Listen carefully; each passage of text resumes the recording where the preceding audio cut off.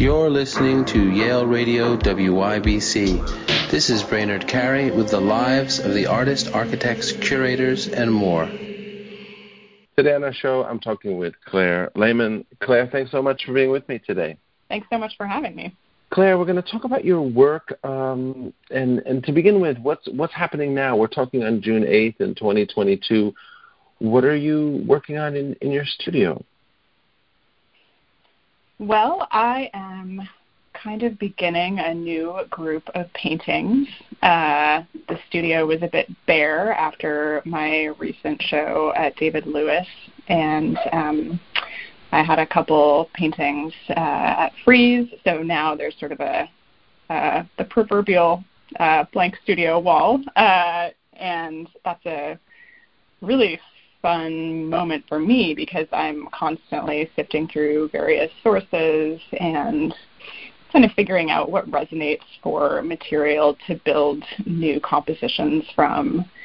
And as I'm making a new body of work, I'm also thinking about the kinds of variety and types of imagery that I would want to be in a sort of suite of paintings, which is for me typically fairly varied.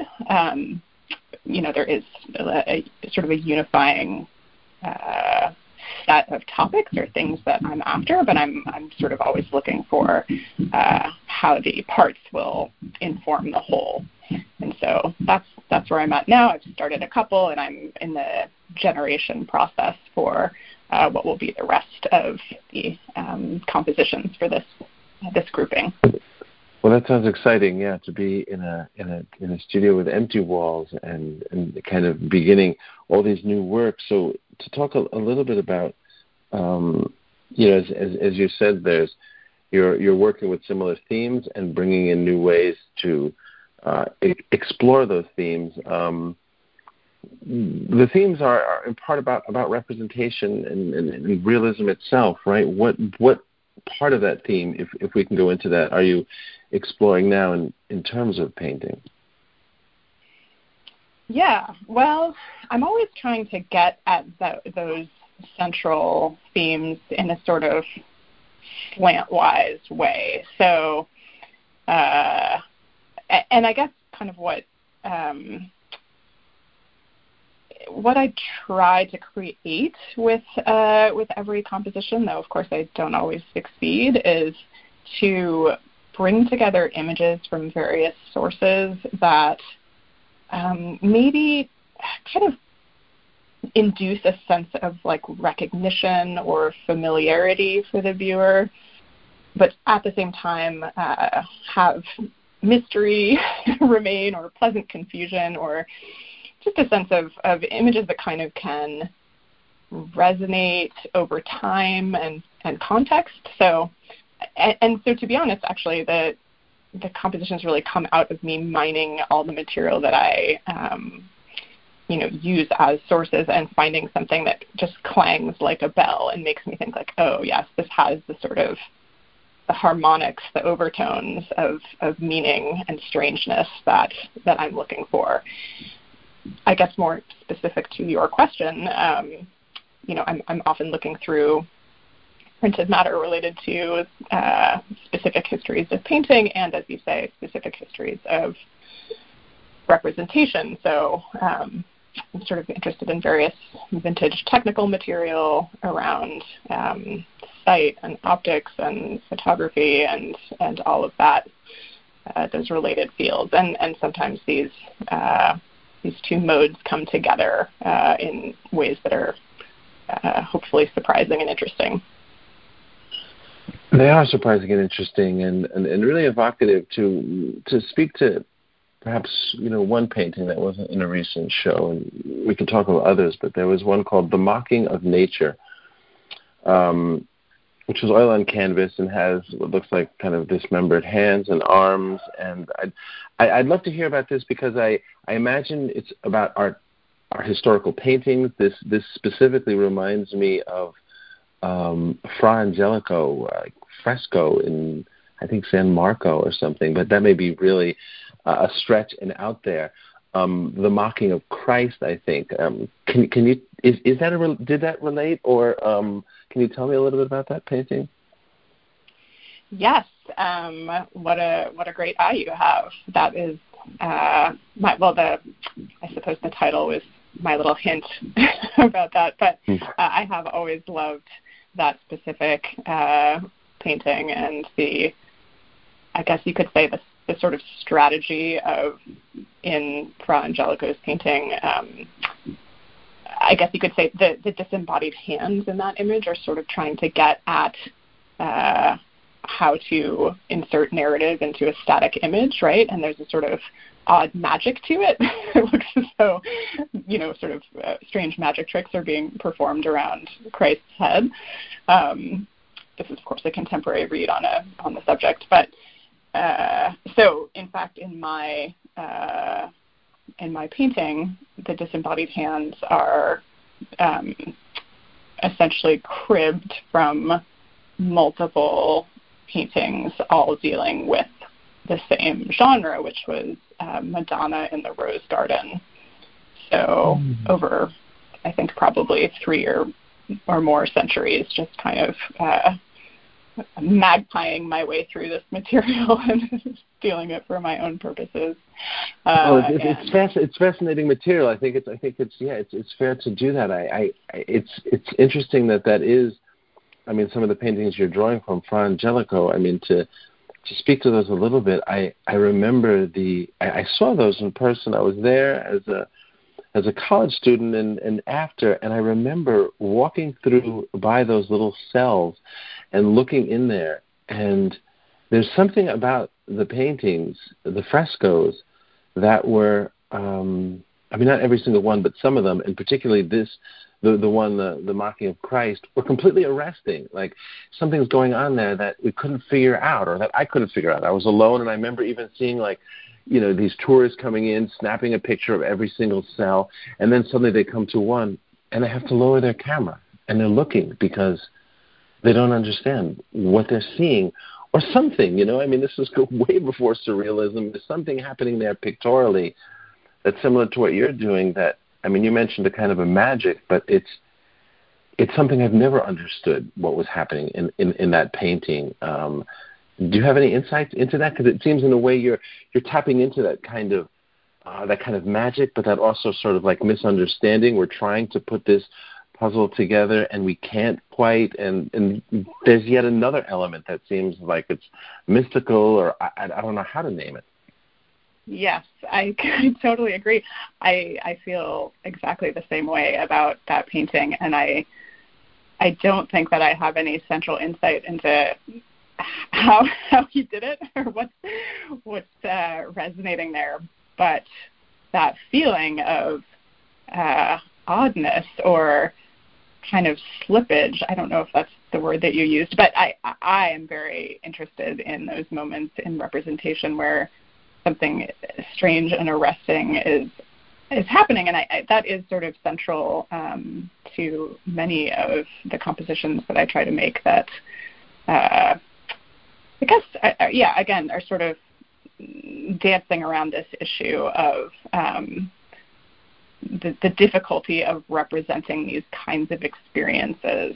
Not to be too vague, but no, that's not too vague, because it's vague what I was saying too, in trying to kind of look into a painting and understand why it has a kind of magnetic quality, but to layer that over just what you're talking about in a painting like Late Findings, which is very different subject matter, and we're still dealing with the same issue, as well as other works in that show. It feels like, as I looked at the paintings, both in person and online, it's as though I'm trying to complete them almost. I'm trying to put together something that I don't quite understand what I'm seeing, and that's part of what these are after. Is that what you're saying? Yeah.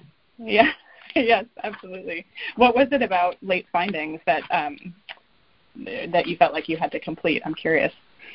Well, Late Findings, I initially saw it as figurative and as kind of gestural, and I hesitate to say this because I feel like I'm totally reading my own thing into the painting, but I saw it as movement. I saw it as bodies.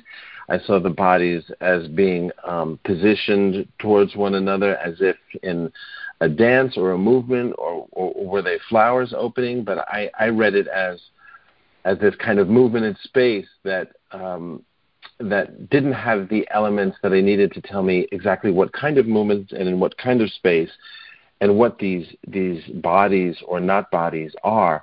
But that's what I was trying to kind of explore. And, by looking around these shapes, which were beautiful in the colors, I saw it as a relationship of bodies. And I hesitate to be that specific, but there it is. You asked. No, that's fine. I mean, well, maybe I can elucidate slightly. They are bodies, although, as I understand it, technically, we're not really seeing bodies, but we're seeing sort of measurements of reflected light. And, of course, that's true in all photography, but specifically from the source that these were taken from, which is a sort of category of imaging tests that are performed in labs where scientists are working on these issues of computer vision. So this is specifically a scenario where the sort of vectors of light are being measured for various technical applications. And so, and the sort of like oddness or glitches in these sort of shell bodies comes from the shortcomings of the technology or the lighting situation in which that data was captured. So, yeah, and I guess maybe it seems a bit all over the place to go from Fra Angelico to the lab, but for me these are all sort of there's like a centripetal thing happening, which is sort of this centering around, yes, as you said, you could say like strategies of representation, or for me, sort of this like meta category of mimetic strategy, which is, a centuries-old thing in the West, in this Western tradition. And so that's a unifying field for me. That's clear. I'm glad you said that. Yeah, that does draw a nice line between those two. And so, especially talking about that kind of computer or kind of AI visualization of space, that's so interesting and of course is kind of runs in some ways against like how do we see. So when you're exploring new issues in your studio now, is it about, as before you paint, are you exploring other new technologies or ways of seeing, or how does, I guess I'm asking about the research a little bit in terms of how you begin and get into these quite complex issues, both visually and in some ways technically? Yeah, that's a great question. I try to go down many rabbit holes, I guess both into the past and in more present situations. So I sign up for sort of like technical email briefs, and I order a lot of printed matter from used booksellers, and often there's like a pretty low hit rate. So I'm sort of scanning these places of possible interest to see what comes up, and then there, so I'll sort of see what's going on in computer vision, or see what's going on for my touchstones of the art historical past, and I think so I should say also that I work very slowly. The surfaces of the paintings are very worked over, and that's very important to me, perhaps really only important to me and very few other people, but I really am interested in making like a very concentrated surface that has a lot of attention and care poured into it, which is a pretty time-consuming way to paint. And in addition to that, it does take me a long time to find an image that is kind of worthy of that level of time and obsession. And the kinds of images, or sort of imagery that I find interesting is kind of scarce. So sometimes it can feel like a long process to sort of have everything coalesce and come together and for the painting to begin and be finished. And in the works that were in the last show at David Lewis, which we're talking about to some degree or moving around them, one thing I've found, especially like post-pandemic, as I go to galleries, is more and more is the scale of the work, right? It's one thing looking, you're talking about research and computer vision, and these are all things we see online, and then we go to a gallery and we see a painting is 24 by 24 inches, or it's 6 by 6 feet. It's a different experience, and we experience, which you started talking about as well here, the surface of the painting, right? The work you're putting into the surface. So what I'm asking is, in terms of like this exploration in computer vision and other technologies, how does that relate to also the final presentation, which is in a gallery, on a canvas of a certain scale, in a certain space? Because that also changes how we're seeing things, which I'm realizing more profoundly than ever. In the last few years, these interviews have been done with seeing work online, and now that I can see it in person, it strikes me as of course, a completely different experience. But in terms of what we're talking about, that's where it ends up. So is that where the art historical past and computer vision come together in a sense? This kind of how you decide what the scale and kind of approach to actually physically viewing this is? Yes. Well, scale is an interesting thing. I've always been drawn to small scale things, and I really love that experience of being close into something. And I was reminded, really, maybe that this is not super usual, when I was chastised like no less than 3 times at the installation of the Frick on Madison in the Breuer building, because I just kept getting up way too close to the Vermeer and the Memling, and was getting, told to keep my distance. But for me, it's so wonderful to pore over the surface of something. And the period of art history that is kind of most energizing for me, let's say like the 15th century, broadly speaking, and the kinds of paintings that were made at that time, devotional paintings or small altarpieces or things that were, in many cases, made for kind of private devotional use, have that immediacy and intimacy, and were sort of made for a face to be up close to it.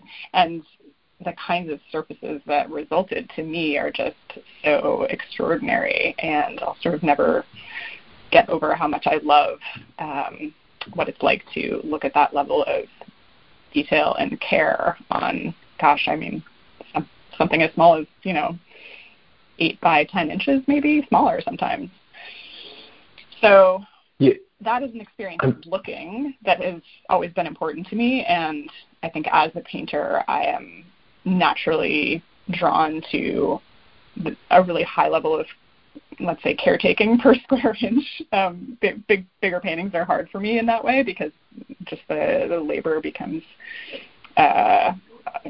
extremely time consuming. So I guess this is a long-winded way of saying that I often am trying to scale things in a way that bring people in that kind of relationship. But it is also mediated by how much information I have, so to speak, from the source material that I have, sort of like how much could this scale up and still provide the kind of like detail that I desire in my work. I'm so glad you went into that, because that is such an interest, and it also mentioned your, transgressive behavior at the Frick. That kind of getting too close to a painting is also, almost back to the beginning of like the Fra Angelico. That's a visceral almost experience that, while you're having that as an artist, that's also, the experience of a lot of viewers, right, to want to come in, and perhaps even in the 15th or 16th century paintings you're talking about there, as you're saying, they're meant to bring us closer, right, to actually engage us with that surface, which we don't think a lot about. Oh, yeah. I mean, and those particular ones are so, for me, beguiling. This just reminded me, as you were saying, one of the amazing stories that one of my painting professors used to tell in college. This is Nancy Michnick, a very beloved professor of painting, formerly taught for many years at CalArts. Anyway, so she would tell the story of an unnamed young Midwestern painter who moved to New York and was astonished when at the Frick to be in front of Vermeer's Mistress and Maid, which is the painting with that like incredible yellow, I guess you'd call it cloak, that has these sort of pleats on the mistress. And she recounted how this young painter was so overcome with the immensity of beauty of the surface that he actually licked the surface of the painting and was thrown out of the Frick. So, for years I thought that this had to be apocryphal, but so I finally asked her many years later, like, who was this painter that you told, generations of students about? So this painter is now deceased. I still don't know if this is apocryphal, but the painter in question was Ron Gorchov. I hope I'm not giving away state secrets. Now, I guess we'll never get to confirm whether or not that's true, but I loved that story so much, and I'm very into a lickable painting. I love that. I'm glad you told that story. I want to ask you one more question, which is off topic. What are you reading at the moment? Well, I'm sort of switching back and forth between a fiction book and a nonfiction book. The fiction book was actually recommended to me by David Lewis, which is The Recognitions by William Gaddis, which was a title that I'd heard about for years, but mostly in the context of it being enormously difficult. And David revealed that, in fact, that is a book about a unwitting forger of Flemish primitive painters, which I was delighted and shocked to discover. So starting that, it's great. It's perfect for a painting nerd. So that's a very fun one. And the nonfiction book recommended to me by an artist friend is Time Loops by Eric Wargo. It's an extremely odd book arguing for the validity of precognition and retrocausation. It's pretty far out there, but also fascinating. That does sound fascinating. Claire, I want to thank you so much for talking with me today. It's been a pleasure, and I wish you well in your studio. Thank you so much. I really enjoyed it. You're listening to Yale Radio WYBC. This is Brainerd Carey with the lives of the artists, architects, curators, and more.